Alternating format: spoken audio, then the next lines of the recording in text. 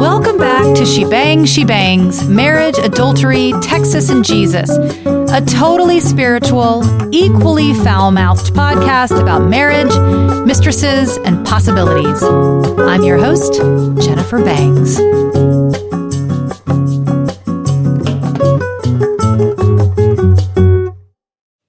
Hello. Hi. This is the first video episode of this podcast, so if you ever wanted to know what I look like, this is it. Do I look like what you thought? Do I look like I sound? I've been looking forward to this episode not only because I knew I was going to do a video of it, but mostly because I've been wanting to share what I think about everything now that it's all said and done. In some ways, I think this is the most important episode. If anything, it's certainly my favorite. People have asked me over the years if I ever felt guilty for cheating on my husband. And my answer is no, never.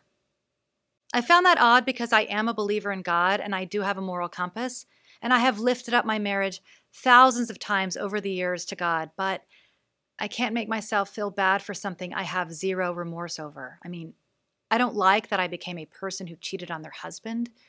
I don't like that part and how it reflects on my character. But I've never once felt bad about what it did to James because, number one, he never had proof. I mean, he does now, but I doubt he listens to this. And number two, I don't think he ever shed one tear over it. And that is a pretty shitty way to realize your husband of 11 years felt about losing you. Never blinked away one tear.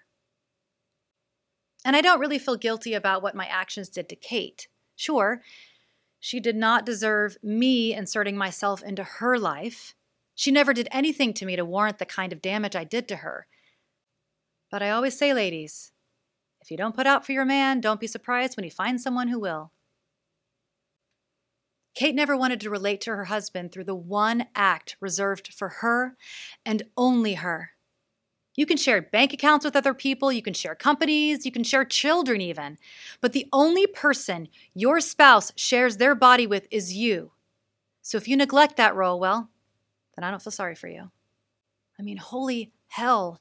It was hard forcing myself to have sex with James after his affair with that blonde from Canada.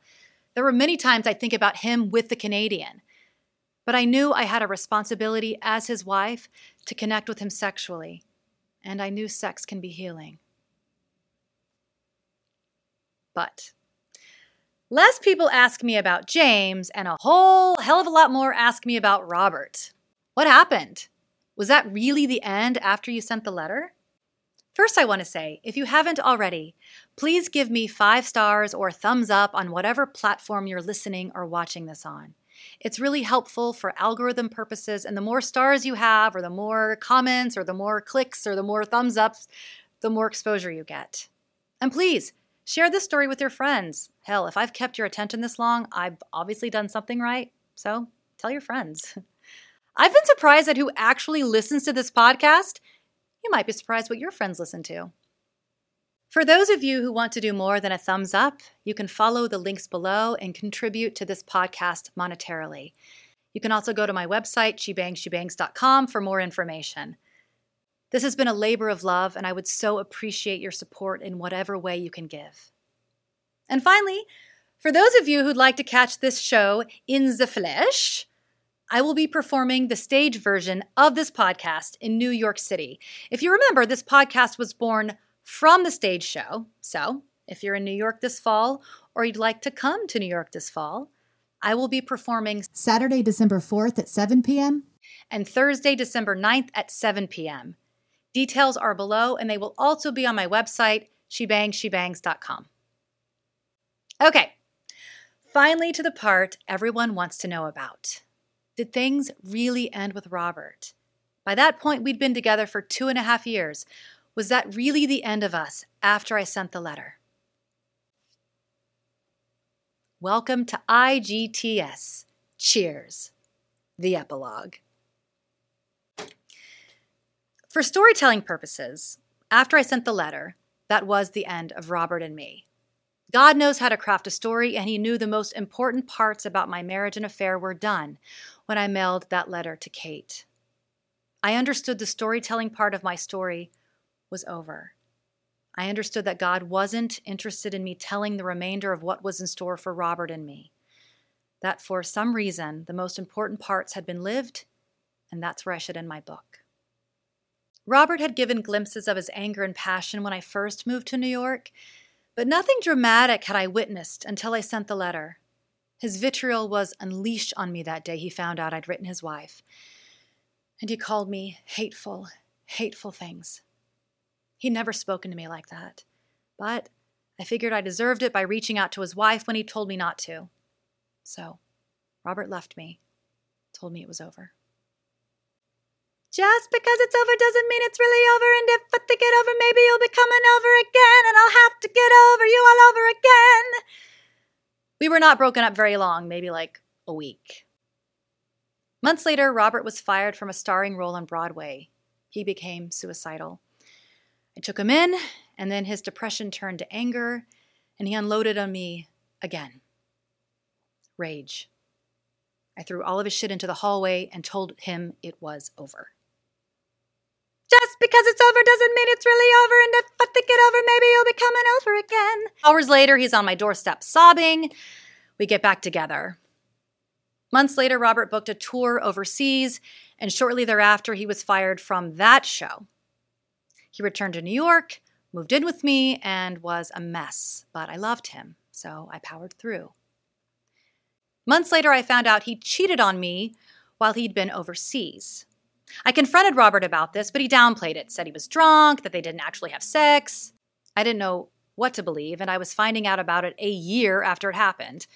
I was horrified I was staying with another man who cheated on me, but just because it's over doesn't mean it's really over. Several months later, Robert had another episode out of nowhere, and he moved out of the apartment in a rage and broke up with me. Just because it's over. He didn't move back in, but we got back together like always. I gave ultimatums to go to counseling. He never did. He got a place uptown, and it kind of became a second home to me. I began taking my memoir and making it into a live show. More time passed, and that summer we went to Cuba. In the water, he told me he wanted to marry me. I told him he wouldn't even need to buy me a ring, as I'd take the amethyst from my right hand and put it on my left. We returned to the States, and Robert booked another tour out of town. I begged him not to take this job, that I knew if he left, we wouldn't make it, that I feared he'd cheat on me again. He'd been offered a role on Broadway, but he took the tour instead, said it was a better role. Considering I'd been right about every job he'd ever booked, knowing which ones would be good and which ones would turn out bad, he should have listened to me. But he didn't. He left on tour.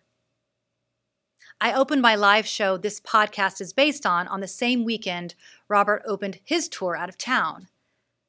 I got word he was very flirty with one of the girls in the show.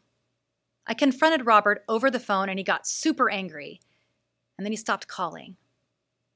By this point, we'd been together for 6 years, and my boyfriend of 6 years ghosted me, just like that. What followed were the hardest weeks of my life. God started speaking very loudly in those weeks. I'd say it was the most important weeks of my life because God got down deep, gutted me, rooted out this insatiable desire to be with a man at any cost, to go against all principles, all morals, all beliefs, all strengths I had, and not only cheat on my husband, but become a mistress, and then still keep this guy around after he cheated on me, after he'd been violent and awful. And 3 weeks after he ghosted me, Robert texted that his tour had been canceled. He was heading back to New York City the next day. Robert showed up after one of my shows. He had a cast on his arm. He'd broken it when he punched a marble column when he'd gotten the news they'd canceled his tour. Serves him right, I thought. Robert apologized for ghosting me, gave lots of reasons why he was quiet, whatever. Just because it's over doesn't mean it's really over. We got back together like we always did. We'd never been broken up more than a few days in our entire time together. The 3 weeks of ghosting was the longest, but Robert told me he didn't consider us broken up at this point, just having a long fight. Again, whatever. This is always how it went. We always got back together. because there was a passionate, often illogical connection between us, but it was undeniable. And it was Thanksgiving, the holidays, times were happy. I was happy he was back. He was no longer on that tour I never thought he should have taken. A month passed. Things were good. Robert came over, hung lights through my entire home, bought Andrew and me a Christmas tree, decorated it. Was feeling like maybe, just maybe, we were going to have our first Christmas together in our 6 years together. I was elated. Then one day Robert told me he needed to go out of town again, back to the city where he had just been when his tour had been canceled. He said a play reading that he was doing was having an out-of-town opening. What? That didn't make any sense. You don't rehearse plays in one city, fly to another city, open it one weekend, and then fly back to the city you started in. I challenged Robert on this, but he assured me that's what this company was doing. I found it very odd, but there was nothing I could do. He left on a Friday, and I spoke to him that weekend. He was acting funny. Something wasn't right, but I couldn't figure out what the heck was going on. The weekend ended, and Robert was flying back on Monday and coming over after he landed. I got a text from him Monday afternoon. Just landed. Kate says the kids have the flu, so I'm going to go directly from the airport and go to them. So I'll see you tomorrow instead of today. And when I read those words, a fire rose up in my spirit and said, that is a lie. That entire text is a lie. Call it women's intuition, call it what you want, but I knew Robert was lying. The next morning, Tuesday morning, I dropped my 11-year-old Andrew off at school and got on the A train, started heading north. I got off at Robert's stop and started walking to his building. I had a key and I knew he was there. Even though he texted he was at his ex-wife's, I knew he was home. Before I got to the building, Robert texted me. Hey, do you want to go Christmas caroling later today with my special needs group? What? The text was so nice. I started to respond but stopped myself. No, Jen, don't respond yet. Something is up. I opened his building front door and then walked into the elevator. Pressed the number 6. The elevator rose. And as the metal doors separated, I could hear someone coming out of their apartment down the hall. I heard the oh-so-familiar sniffling of Robert. I fucking knew it. I fucking knew he wasn't at his ex-wife's house. But I wasn't prepared to see him in the hallway. Do I want him to see me? Do I not? What do I do? So I ran around the corner into the open stairwell before he could see me. I could hear him get into the elevator, and then I thought, no, I want him to see me. And guys, it was like a freaking movie scene. Just as the doors start to close, I shoot my hand into the elevator and they open back up. Robert looks up from his phone and gets a huge smile on his face. I do not return the smile. I glare at him and then I make my way to his apartment. Jenny! Jenny! Hey, Jenny, where are you going? He's still in the elevator. I keep walking in his apartment. Jenny! Jenny! He waits a beat, then Jenny! Jenny! Don't go in there! Don't go in there! Who is in there, Robert? Jenny, let's just go. Who is in there? Jenny, let's go. Robert, I'm not leaving until you tell me who is in there. He then drops his head and sighs. Tells me it's the girl from his tour that had just been canceled the month before. I say nothing and walk back to his stairwell. I hear Robert get into the elevator and go down. Ain't no way I'm leaving, bitch! I'm going to go into that apartment and I'm going to see what's going on. I don't want to hear later, oh, she's just a friend, or oh, she just slept on the couch. I want to see the lay of the land. So I use my keys and I open up his door and I walk in and I take a look around. Blondie is standing there in the corner of the living room, like cowering. I go into the bedroom to check it out, and as I'm looking around, I hear her say, what's going on here? I shout from the bedroom, oh, don't act like you don't know who I am. She says, oh, I know who you are. It's just complicated. I whip around and shoot back at her. What's so complicated about the fact that he has a girlfriend? And guys, this girl's eyes got wide. He told me you broke up. And she was not lying. That girl was not lying. I see my suitcase on the floor that Robert had taken to go see her in that out-of-town city and brought her back here. Had borrowed my suitcase to go cheat on me. I unzip it, take his shit out, and then zip it back up. Well, I say to her, we didn't break up. Have fun! And as I make my way to the door, y'all, as God is my witness, as I looked at her cowering in the corner, she's standing in a large red sweatshirt with big white letters that say, Canada. I think I actually clenched my fist, looked up to heaven, and said, Are you fucking kidding me? You are one sick storyteller.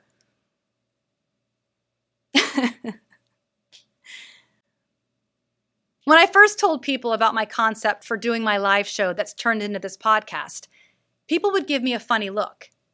But you're divorced, they'd say. Why are you creating a podcast about fighting for your marriage when you clearly lost yours? It was an honest question, and their utter confusion over it confused me because it seemed so obvious why I would write a show about marriage reconciliation. Because at the end of the day, that's always been where my heart was. Reconciliation.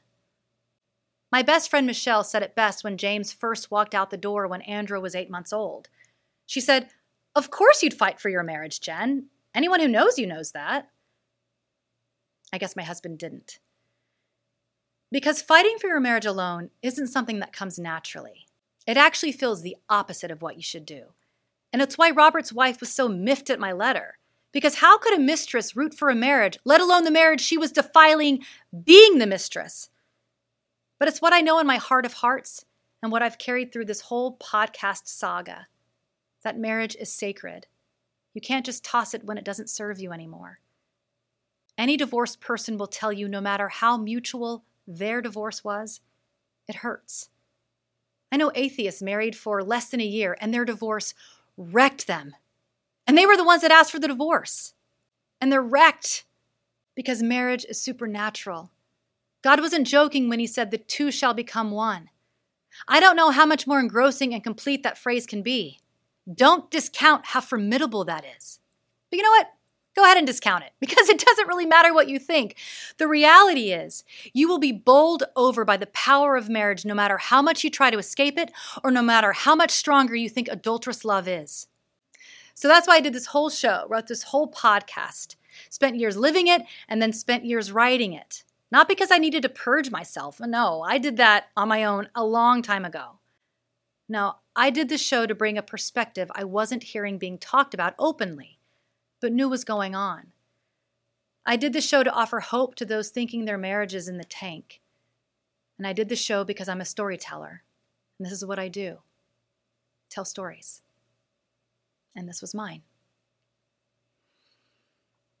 I'm glad I'm not with James anymore. But I'm sad we're divorced.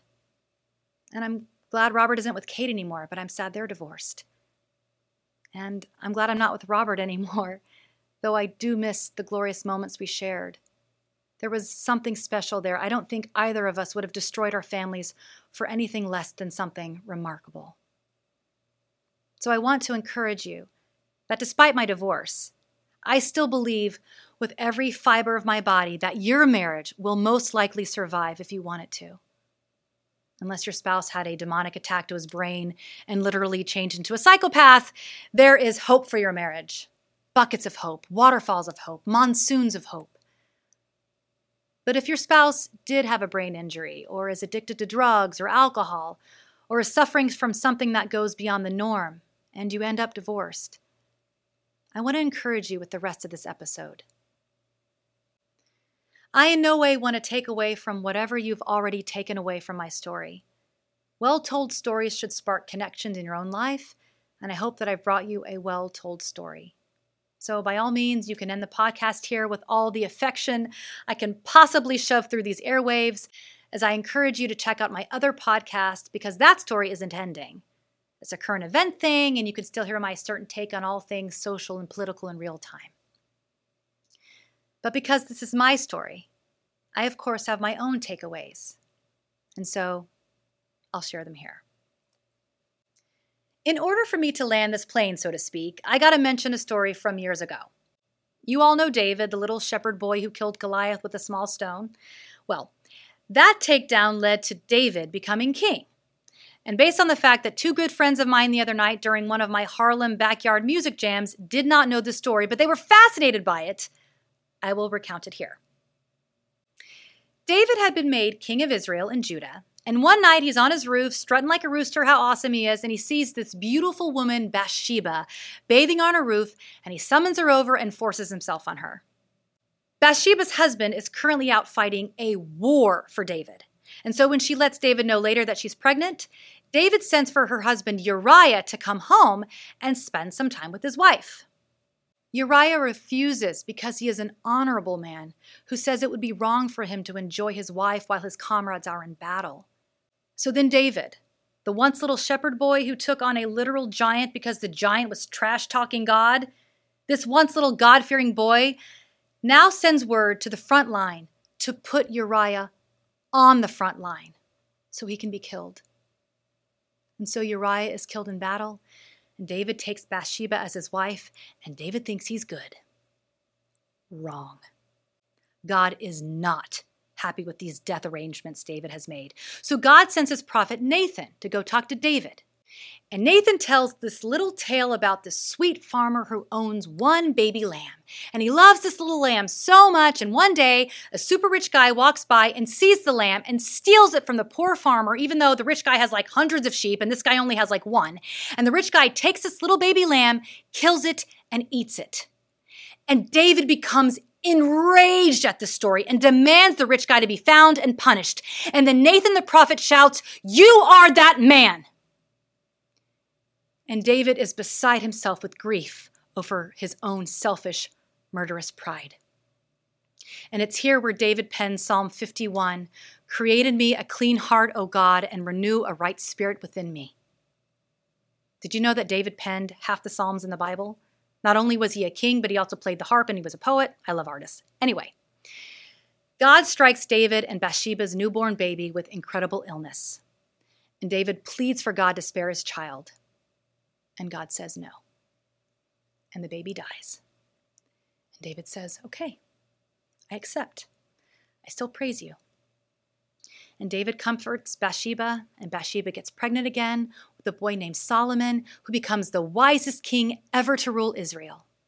And this story shows me that God can use bad actions and bring about incredible joy. God could take that murderous, adulterous relationship and create a baby who would become the wisest king to rule the land. God can take bad actions and bring about good. God can take my husband's affair and my affair and Robert's affair and make something good out of it. But here's the next part that really gets me, and what you're not going to hear from anyone peddling how affairs can lead to good things, how second marriages can be better than the first. Because even though God blessed David and Bathsheba and the world with Solomon, even though in one breath it looks like God's all good with everything that transpired, hundreds of years later, in the lineage of Jesus, oh yeah, this adulterous couple were the great-great-great-great-great-great-grandparents of Jesus. In the book of Matthew, when who begets whom is listed through the lineage of the tribe of Judah, all the way down to Jesus. Do you know how Bathsheba is named? Uriah's wife. In the annals of history, though Jesus was in the bloodline of David's wife, God never forgot who Bathsheba really was. Uriah's. And that little fact, my friend, is what takes everything I've said here into a new light. This isn't some Johnny and June Cash walk the line love story. This isn't some look how great everything turned out because I'm married to a really great person and it's all good. No. There is still something very weighty, very serious about your first spouse, your first wife, your first husband. Even if life moves on and God blesses you immensely, if there was adultery, God remembers. Even if Robert and I had worked out and we had this great life and we made the most incredible musicals and blessed the world with our talents, and we would have, even then, I'd ultimately be seen as James's wife and Kate would ultimately be seen as Robert's. Because there is power in marriage. I don't really understand how, but I understand why. The great analogy of the world, according to Christianity, is Jesus and his bride, the church. And so I think God takes seriously our views and our actions surrounding marriage. Not only because it's cosmically the way he chose to communicate his relationship with us, but also because we learn more about ourselves and each other through marriage. You can't hide when you're married. Who you are really comes out. It is the greatest bone slicer industrial colander you can find. And marriage also creates the most intimate beauty a person can ever experience, and marriage can bring forth life and a baby who then can flourish in the legal and spiritual gates of a blessed family unit where there they find security and wholeness.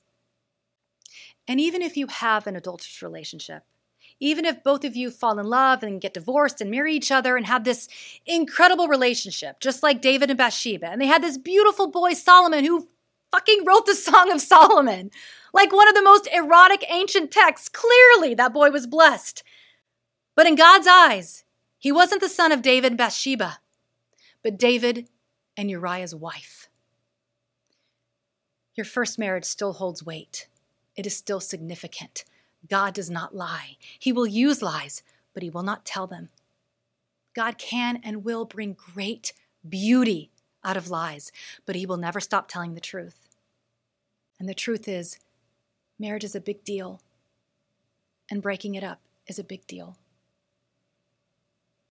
My last name is Bangs, and I'm going to keep banging the drum that marriage is worth fighting for, even if it hurts, because there is something supernatural about marriage.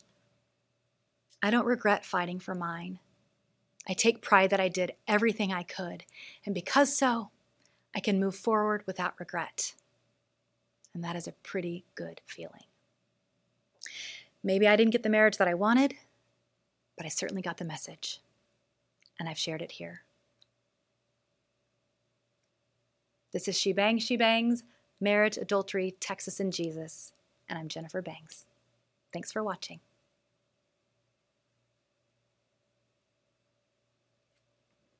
Da da da da da da da da da.